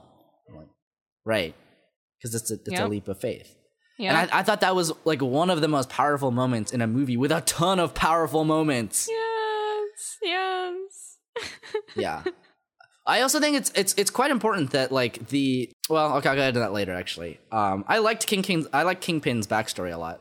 Oh my God. I thought that was such a good execution. That was one of the cleanest villain motivation sort of execution backstories I've ever seen. I was shocked. I was like, they just conveyed everything that we needed to know about Kingpin's character for this movie in 2 minutes. Less than. Right. It's like, it understands exactly how much you need to know to get his motivations. Because beyond that, like, he's a villain. We're not supposed to sympathize with him necessarily. We're supposed to understand why he's doing what he's doing. And feel like, well, okay, I get it, right? Yep. Because it's not just about... Because here's the thing, is like, Kingpin's sort of deal is that he caused the death of his family. And he's doing everything in his power to avoid that recognition. You know, he will go as far as to collapse all of the universes together to get his family back, just for them to be alive again. Yeah. Even though he was the one who indirectly caused them to die. Right. It's kind of like if he wasn't he's a bad beating guy. Up Spider-Man in the first place, then his family wouldn't have walked in on him doing that and ran away in horror and gotten killed. Right. Because he's a bad guy. Because he's a bad boy. Like, they completely give you everything you need to know. Because after that, you don't really need to know anything else. Yes. Like, we don't need to deliberate on that. Yeah. Because we know, we get it. You're not spending like 10 minutes talking about like, he doesn't have to give like a whole bad guy speech about like. I loved how quiet he was. Right? Yes. He says so little throughout the movie, but you get it. He's like, yes. You know, he says like, you know, Spider-Man, sometimes it's not about the money, and you're like, oh. And I love the sort of asynchronous motivations of the villains too. Like, Doc Ock knows that even if Kingpin gets his family back, they will not be able to stay in the dimension. But she wants to do it anyway. Yeah, because she loves like I love that interaction that they had when I guess like she had his bodyguard or whatever like in a stranglehold or whatever, and then they were like she was talking with Kingpin, and then he's saying get my super collider ready or whatever, and she's like, our super collider, and you're like, okay, I get you. I know why you're in this, which is like you're in this for figuring out what's going on. And of course that shows in her character with her interactions with our tubby Peter, you know. Our janky Peter. Janky Peter, yeah. Yeah. Yeah. I think a lot of this movie is about family in direct and indirect ways. And it's very important to me that Uncle Aaron is a character that is not glossed over. You know, he is like like the reveal is that he's the villain, and it's really, you're like, oh, right? But also beyond that, it really affects Miles as a character, and I cannot understate how important it is that like the ending sequence is very much like, you know, this mural of him, and you know, it says like rest in power. Like, it's a very, very powerful moment, and I think that it really tells you, you know, what that relationship is like. And God, I just love I love that their relationship is so complicated, and the relationship between Miles and Aaron, and Miles and his family, and Aaron and his family is so good. Like, they're just sort of like, you know, Aaron's like a good guy, but like I don't like talk to him or whatever, right? It's like, yeah, I love that they don't actually need to go into like whatever happened between Dad and Aaron. Right. They're just disconnected. Yeah. Because they drifted apart, and that's all you really need to know. Yes. Yeah. Oh my God. I don't know. I think that the familial themes in this movie are just so strongly executed, and they feel so good. Yeah, and you can just like in the writing and in the visual storytelling, all of it is there to convey exactly how. I don't know. I just like, you just follow it so easily, right? Yeah. Like the moment when Aaron is with Miles on the rooftop was just like probably one of the highlights of the movie for me. Well, I mean, aside from like how tragic it is because of how powerful it is. And how much you can see Aaron caring for Miles by like how like he has that moment of where he's debating like, oh no, like the realization that Miles is the Spider-Man that he's been pursuing this entire time, and how his boss is right behind him ready with a gun, right? Right. And wants him to put Miles down right then and there.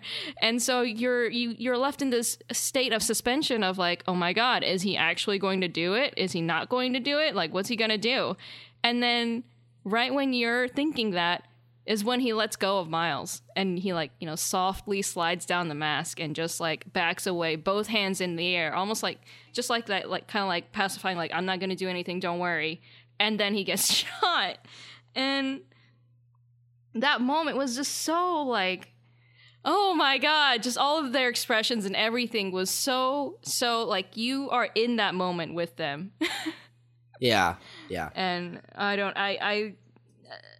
and also like, just like the gut puncher at the end was Aaron telling Miles like, I just wanted to be someone that you could look up to.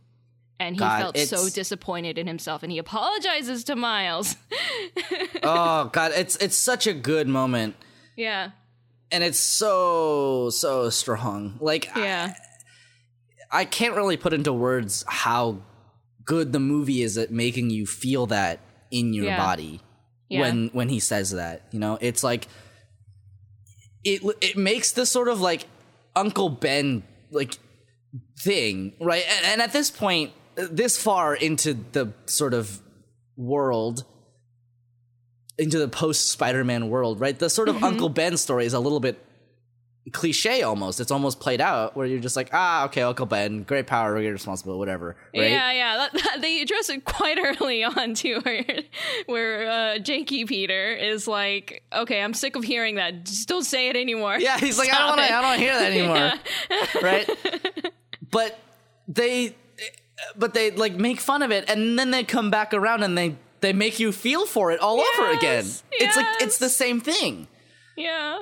And it's so well executed in that it doesn't even let you think about it. It just makes you feel it. Yes. And then afterwards they talk about it, and they're just like, you know, for me it was my Uncle Ben. You know, for me it was my father, right? Mm-hmm. And that moment is really great because it really ties the characters together with their common backstory. You know, it's like, well, yeah, we do understand. Like, that was what we went through. And yeah. God, it's so good.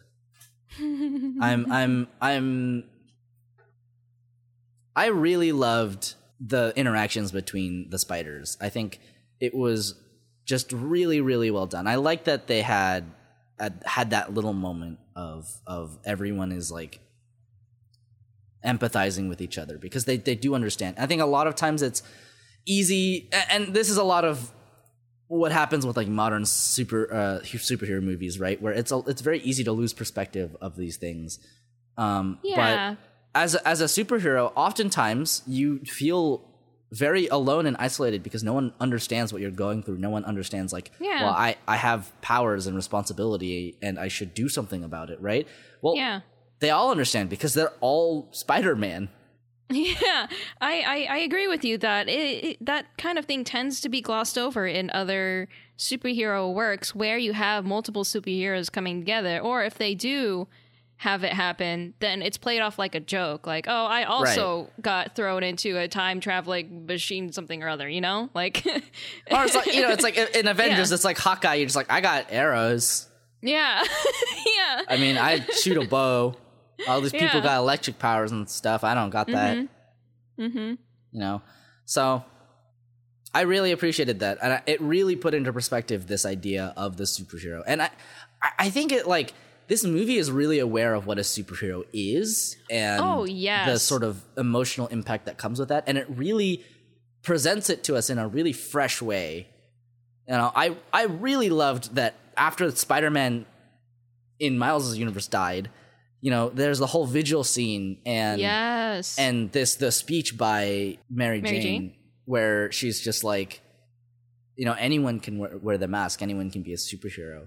Right? Because that really foregrounds like what the idea of a superhero is, right? The idea of a superhero is to inspire other people to do good. Yes. And it's, God, the Stan Lee cameo made me cry. I was like, oh Stan! I was like, Stan! And the moment when Miles comes to terms with all of the things that have been presented to him, where he's just like, I have these powers now. And I have a certain amount of responsibility. And, after that, he's able to harness and use his powers because, it was never that he just couldn't. It was just that he just didn't believe that he could, right? Yes. And when he has this leap of faith, and like, again, this is one of those things like the Uncle Ben thing where it is kind of cliche, but it's presented to us in a way that's executed so well that it doesn't feel like it. It feels fresh and it feels... Yeah, I think they also did a good job of destroying the cliche earlier on with their gags about Miles was about to clear the building, and then he decides like, I'm going to choose a shorter building, and then he goes and does that. Right, and then he breaks the thing. Yeah, and he breaks the USB. Right, it's like the perfect moment of like, oh, okay, yeah, I can't do this. Yeah, because it has so many moments where you're expecting him to just like pull off that miraculous hero thing with like some hero gumption or whatever. Like, this is the moment, this is the time. And every opportunity that he has before that, he just like falls on his face. He gets hit. It's just everything. And it doesn't ever like have him basically break character, because it does sometimes feel that way in other moments of like, other movies or whatever, where the hero, it almost feels like they're becoming superhuman or like they're not becoming themselves anymore because they have something that amazing happen with them, right? Well, that's like the great thing about, superhero movies is that oftentimes the central narrative is about someone who is a normal person rising to greatness, and it is the movement of human into like hero, but that doesn't necessarily mean forsaking your humanity, right? Exactly. I love think that. That's why Spider-Man is such a great superhero. Right. It feels like it's really earned from... I mean, of course, the coincidence of him being bitten by spiders, it's whatever, but the fact that he actively chooses... The way that he chooses to use his powers, that's all on him, right? Right, yeah. It always comes down to the choice. And I think that's what's important, and then that's why it feels like so good when he does it, is because it feels like Miles is making a choice to become a superhero and to take that leap of faith. Yes. That...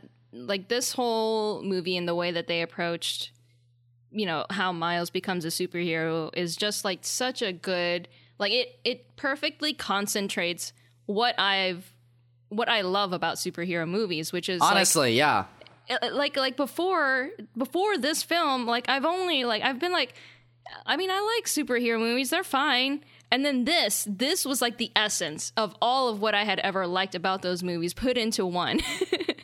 Yeah, I mean, it really reminded me of, when I was younger and watching Spider-Man movies, and I liked them because I was a little tiny child that had never seen like a superhero movie before. I was like, whoa, Spider-Man, right? Mm-hmm. That kind of thing I feel again when I watch this movie. I think like, yes. Oh, yeah, I do like Spider-Man, It's Yeah. like I really like Spider-Man, and I really like Miles as Spider-Man too. Same. I think it not only wins you over into liking Spider-Man, but you like Miles and you like the other Spider-Verse versions. Right. Yeah. I really enjoyed this movie. Yeah. The ending was really nice too. I think. Yes. Yeah, it was very freaking quick and clean. Not freaking kissing Gwen. Thank freaking Lord. I was going to scream. I was waiting for it. I was just like, are they going to do it? Yeah. I will be unhappy if they do it. They going to do it? I was also like a little bit just like, please don't. I know. Please don't. No, I was tense. I was just like, please don't do this. Please. Their faces are so close together. Please don't do this. It's like, this is such an easy way to ruin this relationship. Exactly. And then they did it. I was like, bless I was me. like, I've been thank blessed. You. Thank you. Bless. Anyway. Also. Mm-hmm. I loved the end credits. The end credits were incredible. Oh my god. It felt like they gave like source filmmaker shit posters free reign to do whatever they wanted. And it is my favorite ending credits scene of all time. I think the Black Panther one is pretty good too. But this one is just amazing. And also the greatest after credit scene in any Marvel movie ever. Yep. That's all I have to say about that. Oh, and okay, I will say it's a hint at more Spider-Verse because it teases Spider-Man, I think like 2099 or whatever, who's like the future Spider-Man. Oh, really? Yeah, I think he's yes, Spider-Man 2099. The main character is Miguel O'Hara. Yeah, they did say his name. She said Miguel. Yeah. So it's obviously meant to be that Spider-Man, and then he does the thing. You know what? So you know the good. thing. You know the thing. The thing. I will say I love how aware they are of all the Spider-Man memes. That was why the end credits scene is so good, because they have that thing where he's behind the desk and there's the picture of Spider-Man on the thing, and then they just like duplicate it over and over again. I love how hard they leaned into the memes. They like Spider-Ham is the meme from Spidey Pig. It's just so good. So it's everything about it is so good.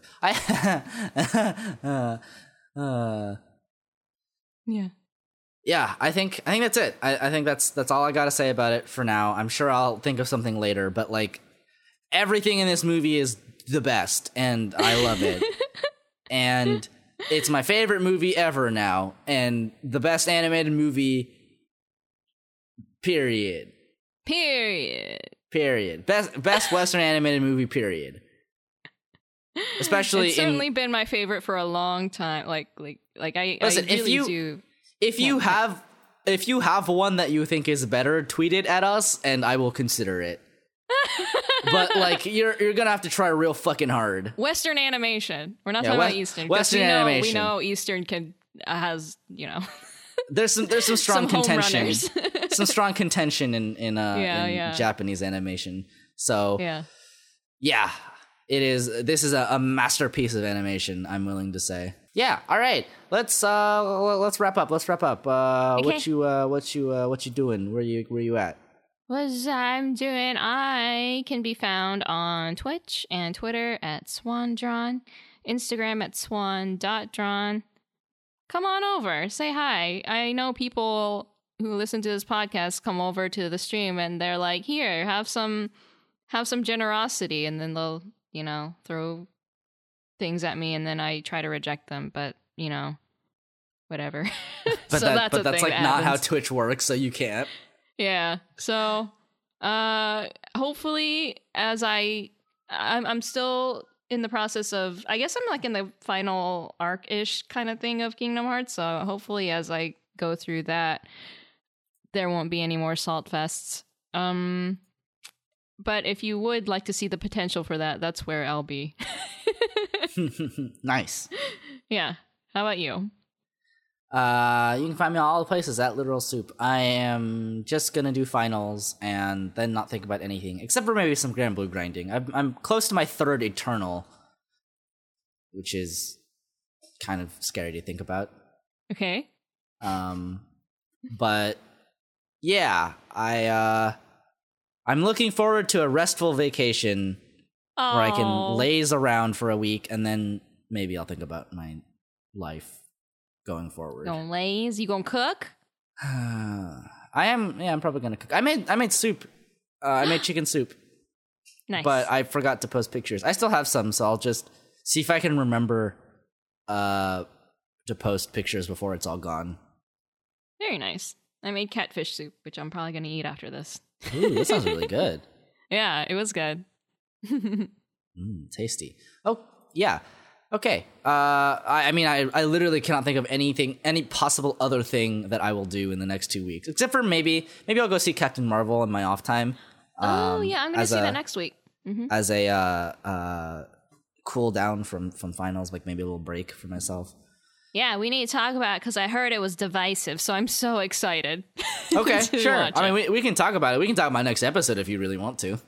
Maybe we'll see. We'll see. I don't know. I don't know if I would want I'm to a do. little afraid to foray into all of Marvel. I don't know if I want to do 2 superhero movies in a row. Yeah, but maybe we could just like mention it at the beginning or something, but we'll see. Sure, we can definitely talk about it then. Yeah. Our opening is by Skatsu Network, and our ending is by Takuma Okada. Check them out because they're great and they're super nice and fun. Yeah. You should check out our podcast Twitter at AbsoluteCast on Twitter, on the tweeters, where we'll post updates and stuff. And sometimes, if I'm really feeling generous, analysis that I forgot to put in. And I say generous, I meant self-conscious. Nice revision. Yeah. You should definitely also check out the video versions of the podcasts because Rennie puts a lot of work into them.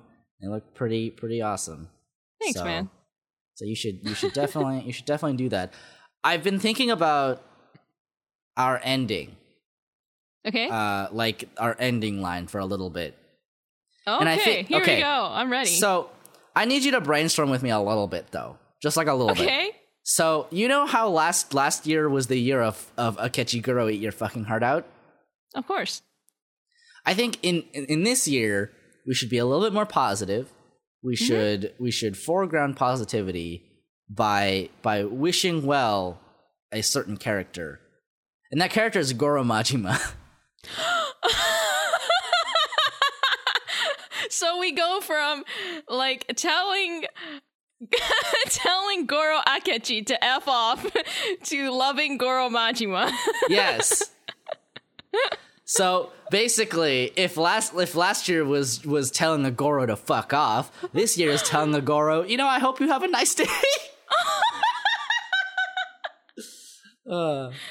I mean, you know how much I love him, so I'm not gonna be against that. That's exactly why I thought of it. I was like, what would Renu like?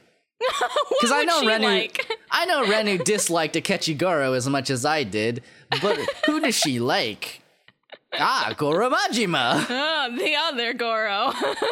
The other Goro. So I need you to help me come up with a sort of catchy, snappy phrase that I can say for Goro Majima. Or alternatively, if you want to start saying it, you can say it. Okay, well, I'll probably have to peruse a bunch of Majima memes, which Okay. It's fine. We'll have that for next time then. Okay. We'll have that for next. I promise. Probably. Oh, I don't know. I'm promise. I'm not gonna promise. It's your job to promise. No. Okay. Something. Well, this time it can be Spidey Bells. Something. So the Spidey bells. Goblin smells. Something. I have a degree. I don't have a degree, but Spider-Man does. You almost will. I almost will. Oh, that's a scary thought. I'll be qualified to talk about stuff. Maybe we should just talk about memes next time. I'll give you like I'll pull out all my books from this quarter and like cite sources. No. You don't want to hear about Mark Fisher's Capitalist Realism or Byung-Chul Han's Transparency Society?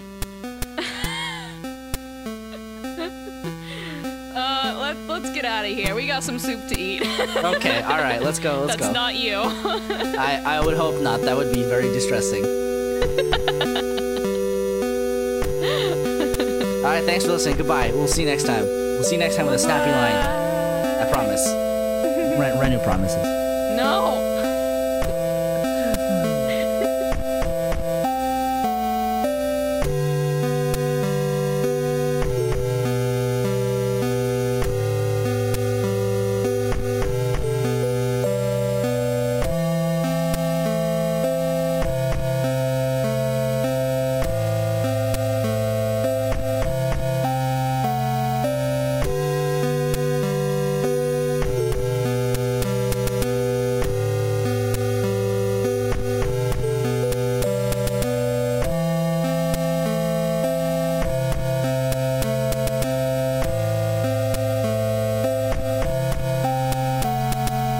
Sayonara.